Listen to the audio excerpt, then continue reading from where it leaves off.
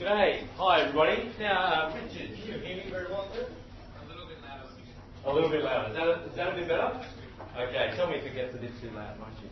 Great to see you here at the EU public meeting. There's a couple of people who are sitting on the floor at the back, so maybe if there's a bit of space near you, you can sort of shuffle towards the middle so that a few extra people might be able to grab a seat. That might be nice. If you can do that, that'd be great. Thanks very much.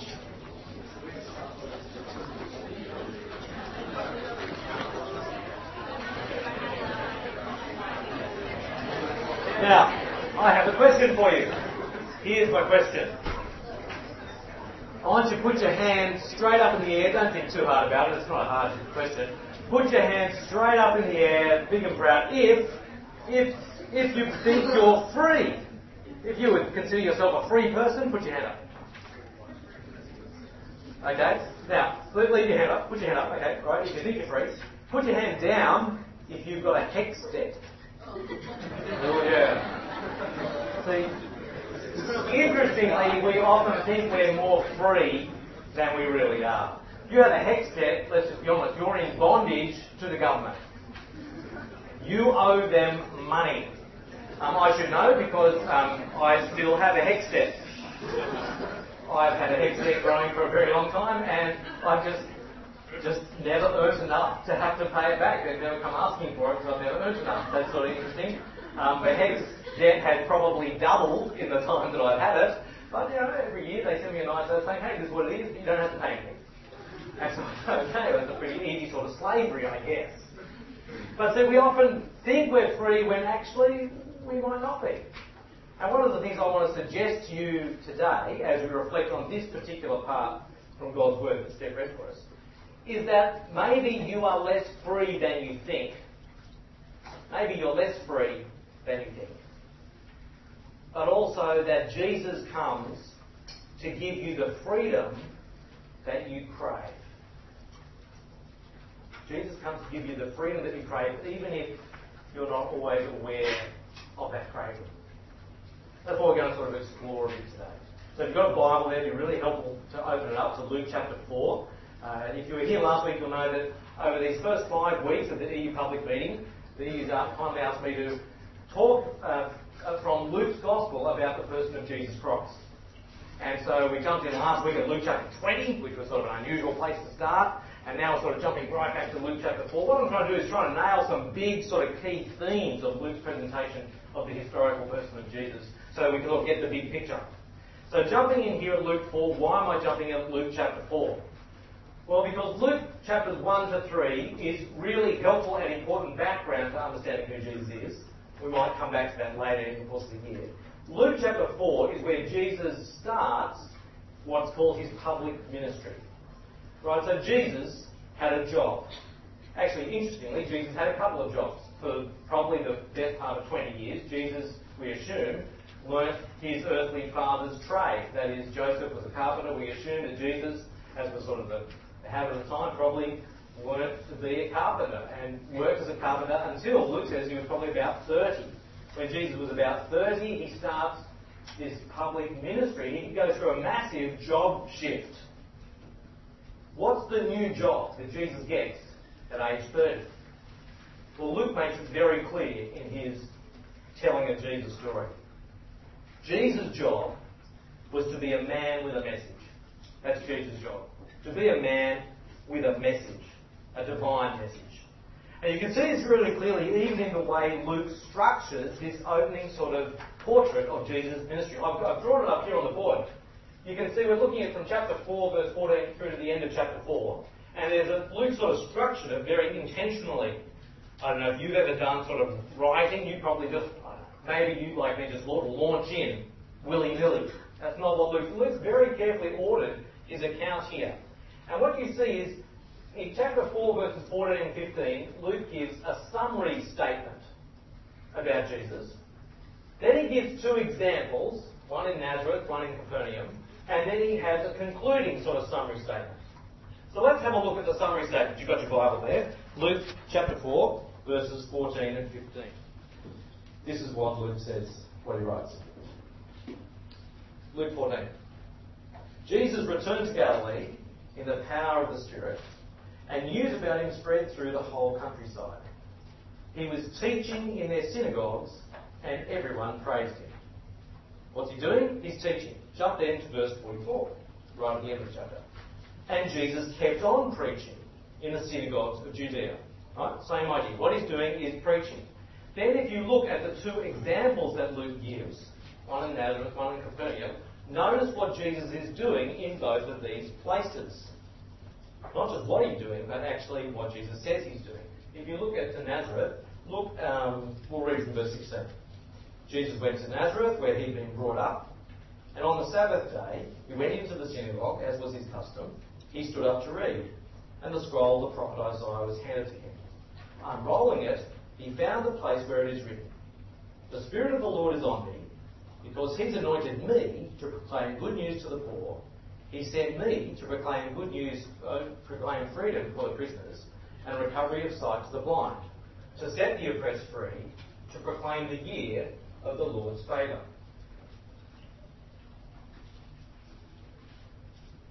What we see here is that Jesus says, okay, he's given the scroll of Isaiah, he reads out this particular passage, and then he says, verse 20, he rolled up the scroll, gave it back to the attendant, sat down. The eyes of everyone in the synagogue was fastened on him. He began by saying to them, "Today this scripture is fulfilled in your hearing." He's saying that guy I just read about in the prophet Isaiah, who says, "The Spirit of the Lord is upon me to proclaim, to proclaim, to proclaim," he uses the word 3 times, he says, "Today that's fulfilled in your hearing." He takes that passage from Isaiah and says, "That's about me." What's his job? To proclaim. So we can add to our little picture here. We're saying at Nazareth, verses 18 and 19, 3 times Jesus identifies his job is to proclaim. What about when he gets to Capernaum? If you jump forward to verse 43 in Capernaum, you can see what Jesus says. I'll read from verse 42 though. At daybreak, Jesus went out to a solitary place. The people were looking for him, and when they came to where he was, they tried to keep him from leaving them. Why did they not want Jesus to go other places? Well, it's because if you read the details of what happens in Capernaum, Jesus does these amazing miracles. Like really amazing. There's people with unclean spirits who are healed. There's people with illnesses who are all being healed. Amazing stuff. And so they're going, wow, this is awesome. We've got this freaky cool stuff on tap in this guy Jesus. If we keep him here, man, our tourist dollars are going to go through the roof. Well, I don't know about tourist dollars, but this is awesome. He can fix all our problems. Stay here, Jesus, stay here. Look at Jesus' response.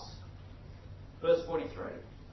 But Jesus said, "I must proclaim the good news of the kingdom of God to other towns also, because that is why I was sent." In Jesus' own self-understanding, his task is to proclaim.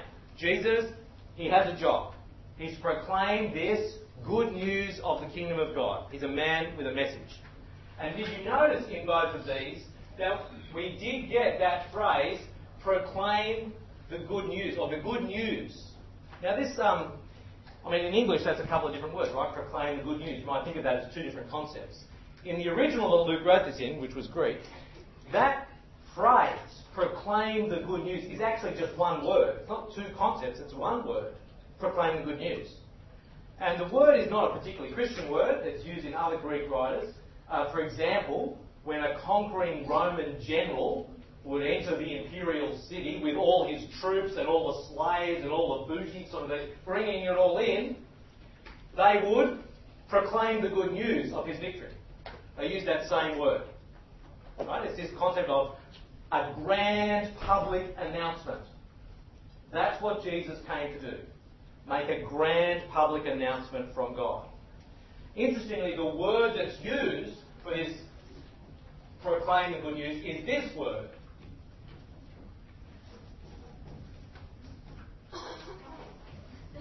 In Greek, euangelizo. Okay, you say thank you very much. You can only write that down if you do maths or physics, right? Because then you know all the Greek letters. But euangelizo, why am I sharing this? This is this word for proclaim the good news. This is the Greek word from which we get the English words. Can you guess? I wonder if can you guess?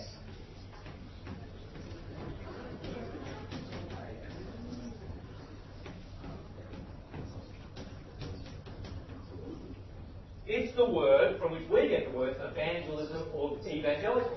What do these words mean? They mean to proclaim the good news. We're proclaiming the same good news that Jesus said, this is my job, to proclaim the good news. We are the evangelical union because we've been gripped by this good news and we're convinced, because Jesus told us so, that it's to be shared with others. We're into proclaiming the good news. With the university, with this city, with the world. That's what we're on about. He came proclaiming good news. I've been very blessed because I've got 5 kids. Our youngest kid has just started kindergarten this year, like kindy. You know? So she's finished her preschool years, graduated. Yes, they had graduation. They dressed up a bit seriously, mortarboards, incredibly cute. Anyway, she's now at kindy. I try not to tell her she's only got 13 years of schooling ahead of her, because that might be depressing when you're 5. She is a great kid. She's a great kid, but because she's our 5th, we understand that your experience of kindy is really, really full on. I mean, you've got to go 5 days a week, 6 hours a day. You've got to wear this sort of uniform, carry all your food with you. It's like survival camp. and she's a great kid, and she holds it all together when she's at school. She's great. So when she gets home, it pretty much all unravels. And that's okay, we're used to this, you know, and because we're incredibly, you know, patient like Jesus, we cope with that. Well, no, if only that were the case. But sometimes what happens is when in the afternoon or in the evening she might say, oh, Dad, can I do this? That's something she really wants to do. And if I start to say, oh, well, and I just start like that, she senses, oh, maybe it's going to be a no. And so she just starts to and she doesn't normally do this, right? But it's because she's so tired. But she just starts going, even if I'm trying to tell her something good. You're going to say, oh, well, it would be even better if you did it like this. That'd be really great. I'm trying to tell her good news, and she's just going, and she won't listen. And now, because I'm very patient, then I say, oh, no. Well, no, unfortunately, no. I try to amp over the top. She goes to 11, and anyway, we're working on that in the power of God's Spirit. So, the issue is, though, if someone's got good news to tell you, surely the most basic response is just hear them out, isn't it? Just at least listen. I mean, you may not agree with it, you might not accept it, you may even decide it's not good news, but surely if someone says, I've got good news for you, it's at least worth listening to. Okay? Jesus says, I came to proclaim good news. My question is, are you prepared to listen? Are you just listen to me? Now, how are you going to listen to it? Do you take yourself down to Victoria Park, sit in the sunshine, open yourself up and say, Jesus, I'm all ears. Speak to me. Well, I don't think that's actually the way Jesus intends us to listen to it. That is, you've got his words recorded for you by the authoritative, inspired eyewitnesses. Right? What it means to listen to him means to actually read.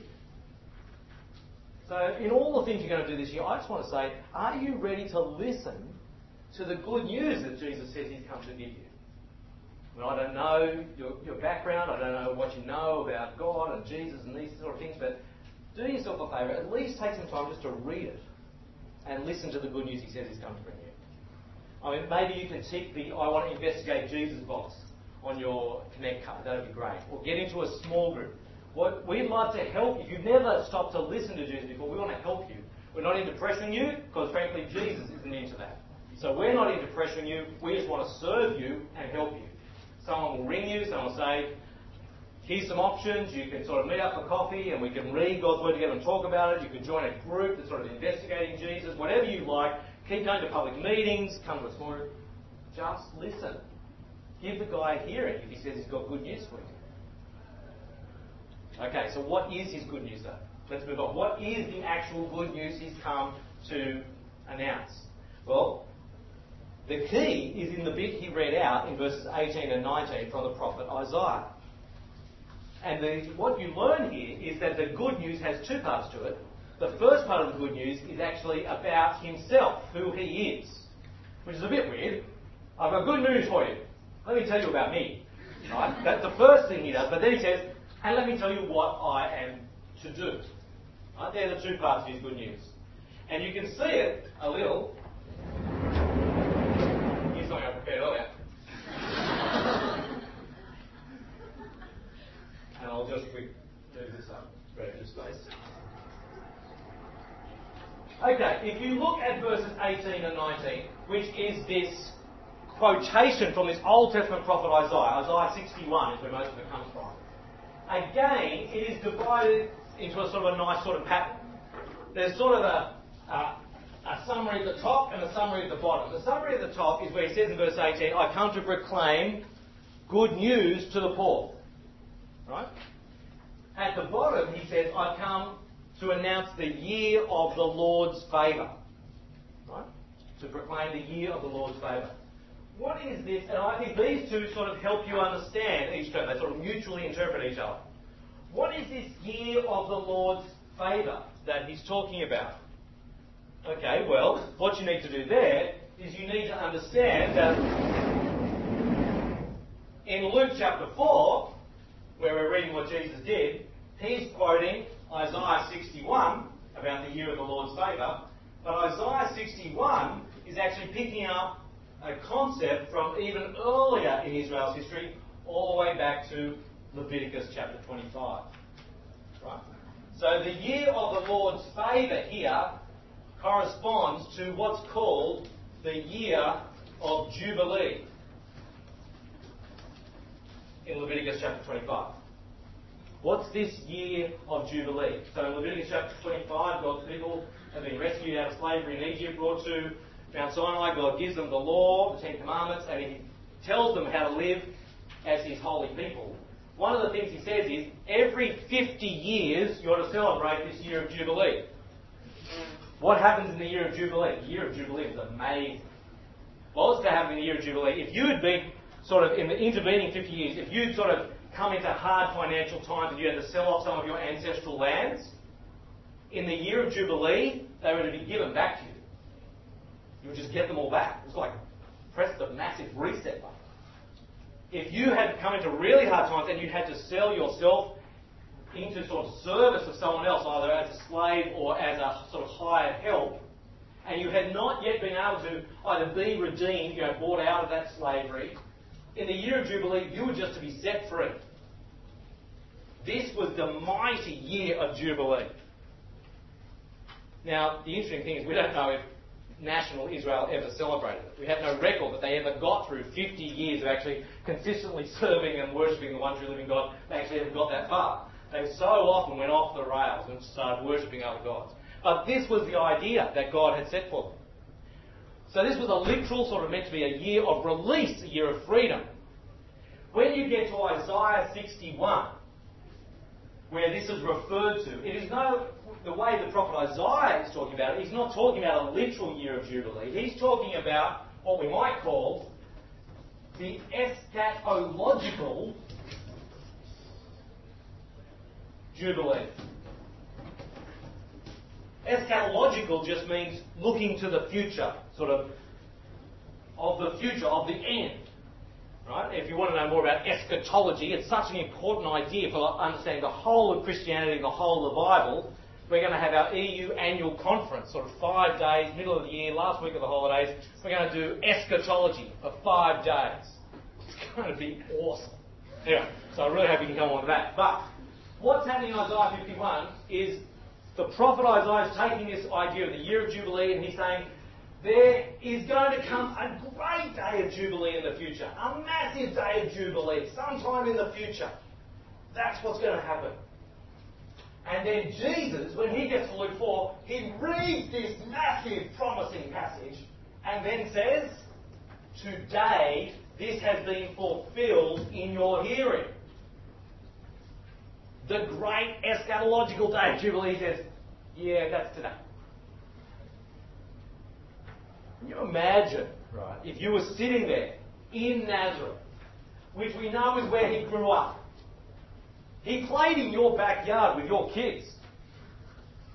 You've got a table and chairs at home that Jesus and his dad made. You sit on them to eat your breakfast. And this guy who's been wandering comes back and he says, you know that great eschatological day of Jubilee we all know from the prophet Isaiah? Well, I'm the guy, and today's the day. It's preposterous, isn't it?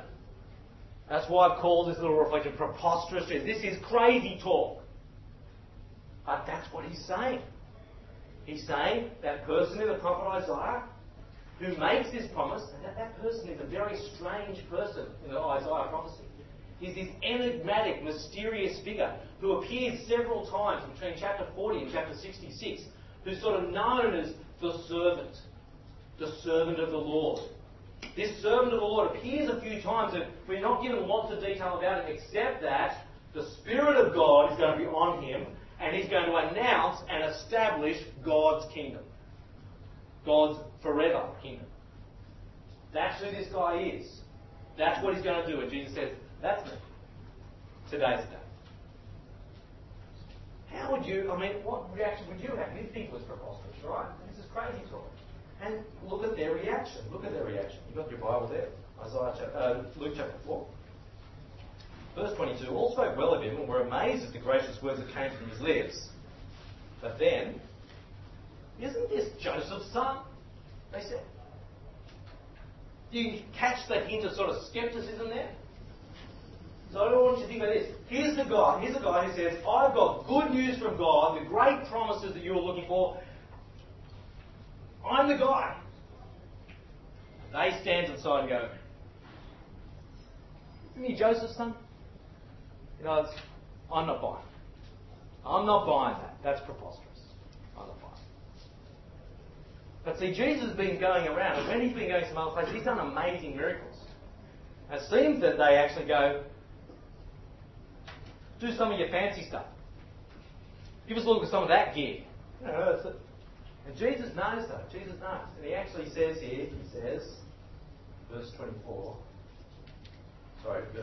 Jesus said to them, surely you will quote this proverb to me, physician, heal yourself. And you will tell me, do here in your hometown what we heard you did in Capernaum.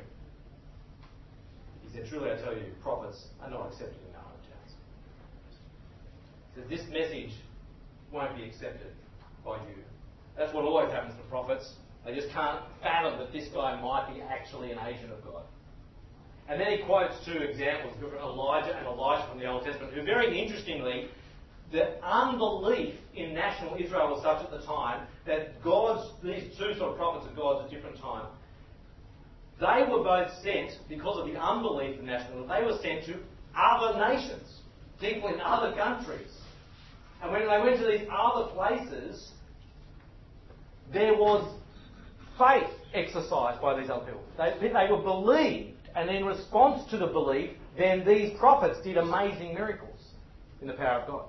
Do you get the link? It's actually, if you're not going to believe, God will send the prophet to others, and if they believe, yes, they might be blessed with all these amazing signs. And Jesus says, that's what's happening here. So then you draw the parallel. Okay, so who are you saying that we are, Jesus? You're saying that we're like unbelieving Israel. You're saying like we're the ones who rejected God's word. You're saying we're not on for God. They get pretty upset. You can see it there. Verse 28. All the people in the synagogue were furious when they heard this. They got up, drove him out of the town, took him to the brow of the hill on which the town was built in order to throw him off the cliff. But he walked right through the crowd and went on his way. There is a message here, right? The message is, will you believe his words? A, will you listen to them? He says he's got good news, but B, will you listen? Will you actually obey them? Will you accept them? Believe them? Or are you standing back, hand on chin, going, only if you show me the fancy stuff, Jesus. Only if you show me the fancy stuff. Give me a sign. Do something in my life right now. Get me out of this fix. Then maybe. That's what Jesus is saying. No, that's not how it works. Will you believe my words? Will you believe my words? Okay. So this is sort of exploring what happens in Nazareth. What you notice, though, in the middle of this quote from Isaiah is there's a bit of a shake. He says, I'm coming to pronounce good news to the poor, the year of the Lord's favour. In the middle, he says, I come to announce freedom for the prisoners, sight for the blind, to set the captives free. Notice how freedom gets a big Guernsey? It seems to me that freedom is sort of a particular thing he's doing. What's the content of the good news that this Jesus comes to announce? It's freedom. Oh, that's pretty good. Everyone wants to be free. Question is, what the heck's he talking about? What sort of freedom? Now, this is in the context of the year of Jubilee, so that can help us. What was freedom in the actual year of Jubilee? It was for those who were actually in slavery, that they might be released, set free. What was it when that was taken up and used by Isaiah as the eschatological Jubilee? Well, at this time, the whole nation of Israel was actually in exile. They were oppressed by foreign powers. So those who needed freeing were actually the whole of the nation, the Israelites. They needed freeing from these oppressive foreign powers. So when you get to Luke 4, he says, I've come to announce this. Well, what sort of freedom is he announcing? What slavery is he saying you can be free from? Well, to get an answer to that question, you've got to move on and look at what happens when he gets to Capernaum. Having been nearly killed by his hometown in Nazareth, Jesus goes off to this other city, this other town, Capernaum in Galilee. And what happens there is he starts teaching, we read that, but then he does three things. This is Jesus' demonstration, if you like, Jesus' deeds. He does three things. 3 moments. The first is when a person is there in the synagogue, that is a Jewish place of worship. The guy's there in the synagogue, and Luke tells us this guy had an unclean spirit. Some sort of spiritual, evil power at work within him. And what we read here is that Jesus rebukes, is the literal word used, he rebukes the unclean spirit and it departs. Then you read, he goes to Simon Peter, who we'll meet later on, and becomes one of Jesus' sort of core disciples. He goes to Simon's house. Simon's mother-in-law is there. She's sick, lying down, like really quite sick. Jesus goes up to her and, same word used, he rebukes the illness. And the illness departs. And then once the news gets out, man, it's going crazy. Everyone in Capernaum is bringing all there's people. Also there's sick people coming, he's healing. And there's people who have these unclean spirits, they're coming. And what you read again is Jesus rebukes the unclean spirits and they depart. What sort of freedom is Jesus bringing? I think the point is Jesus brings freedom from slavery to spiritual forces of darkness, spiritual forces of evil. That's the freedom that he brings. Not just to the spiritual forces themselves, but also to the consequences that come to humanity because we have followed evil spiritual forces. That is, because we actually have rejected God, gone our own way, what the Bible calls sin, various consequences come to us, including just general sickness comes because humanity as a whole has wandered off away from God. So you see not just spiritual forces, but the consequences of our following of these evil forces. Jesus brings freedom. Now this makes sense in the picture that Luke had built up of Jesus, because a little bit earlier, what happened was, as Jesus had been a carpenter, John the Baptist, one crazy great prophet of God, came along, was preaching about baptism for repentance, for the forgiveness of sins. Jesus is baptized, you read this in Luke 3.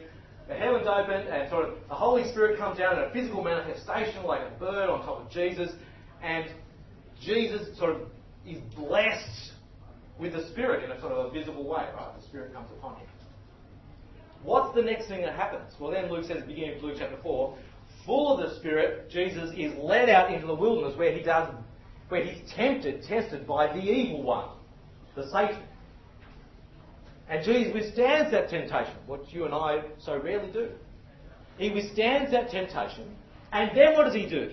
Having withstood the temptation, he goes proclaiming the good news of freedom, of release, and he starts delivering people.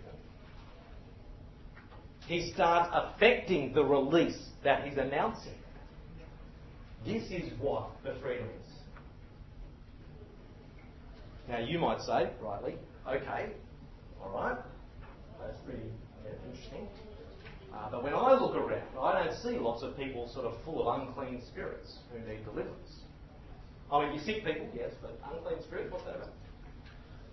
Let me tell you a quick story. A few years ago, I was a pastor in a church, and a great guy came up to me with an absolutely wacky plan. Great guy came up to me and he said, "Oh, Rowan, I want to go and tell Eskimos about Jesus."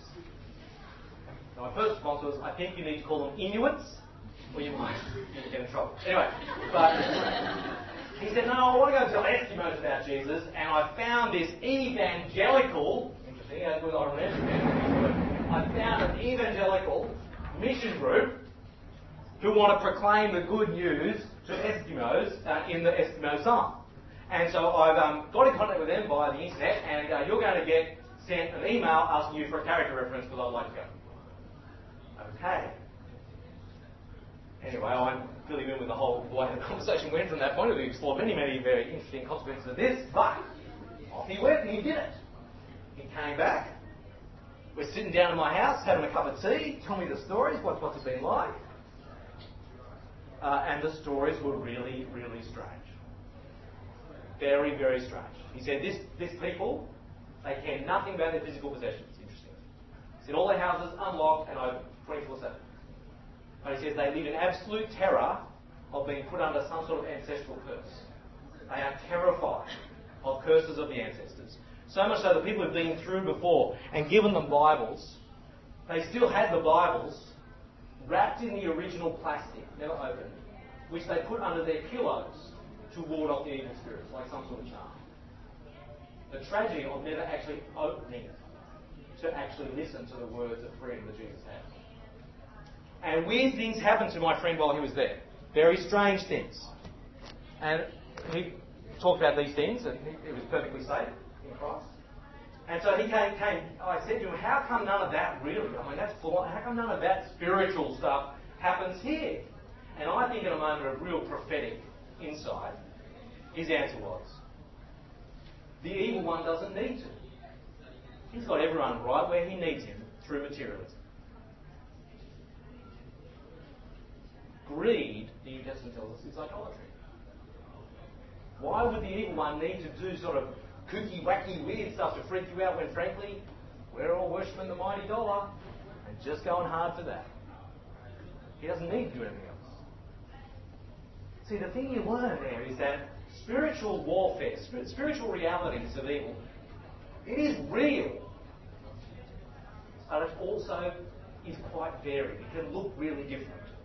Greed is as spiritual as keeping a Bible under your pillow to ward off the evil spirits. Spiritual warfare is very varied. It's real but varied. Second thing, of course, note, in Christ there is nothing to fear of any of those spiritual things. But I just want to explore to you, might it be that actually we are enslaved to some of these lies? I just want to suggest to you five quick things as we wrap up. 5 things that actually I think Jesus, in this Luke's Gospel, actually comes and proclaims freedom about. I want to suggest to you that we are actually often in slavery to fear. I'll give you 5 examples. Slavery of fear to future insecurity. Slavery to fear of future insecurity. Why are you at uni? To get a good job, get a better job than if I didn't come, right? Why are you working a part-time job on top of your uni that you are? Well, I want to make sure my CV looks a bit better than the other person who's come to uni to get a good job. And why are you trying to work that summer collection?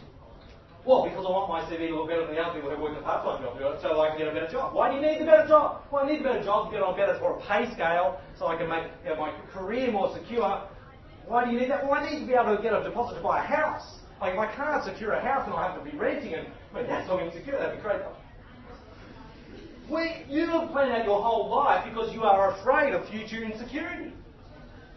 Well, if you haven't, your parents have. And what does Jesus say? Luke 12. Read it later. Why are you worried about what you will wear or what you will eat? Your Heavenly Father knows you need those things. So seek His kingdom and those things will be given to you. He completely puts his finger on that fear and says, there's freedom if you will trust me. What about the slavery to the fear of insignificance? I need to be somebody. I come to uni, I just feel like a nobody. I have to be somebody. I'm going to go to the gym and make myself buff, then I'll be somebody. I'm going to get in a band because they're cool and they're somebody. They've got an identity. I've got to work hard at my studies so that I can be successful because then I'll be something. We are in slavery to fear of insignificance. And what does Jesus say in Luke's Gospel? Luke 12 again. He says, consider the flowers of the field, how beautifully God clothes them. Consider the birds of the air, how God provides for all their needs. And then he says, are not you more significant than flowers or birds to God? And you're living in slavery to this fear of insignificance. Or what about the slavery to the fear of loneliness? Who will love me? I'm 20 and single. My goodness, my life must be over. Who will love me? What does Jesus say about that? What does he say? Luke 8, I think it is, where he says, looking around the people who have trusted in his words, and he says, here are my mother and my brother and my sister. That is, there is a new family to be part of in Christ. What about the fact that we live so much of our life in slavery to the fear of being judged by God? What can I do to make myself right with God? How can I pacify Him? How can I please Him so that when I get there and finally I say, oh, okay, you survive? What religious practice will I do? What sort of good deeds will I do? Do you see we live in slavery to this fear of judgment? What does Jesus say? He says, God is the one who seeks for the lost. He comes after you. And then, Luke 18, the parable of the tax collector and the Pharisee, said, all you have to do is come to God in your need and ask for His mercy, and you go home right with God. He addresses our fear. And finally, what about the fact that we live so much of our life in slavery to the fear of death?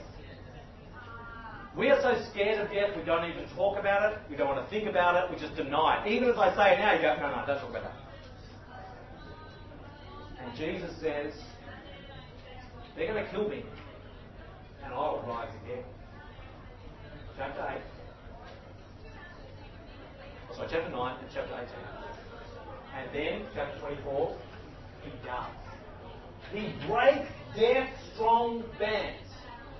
The bands that we all think are permanent and inescapable and you just can't change. No, Jesus destroys death, brings freedom for those held in slavery by the fear of it.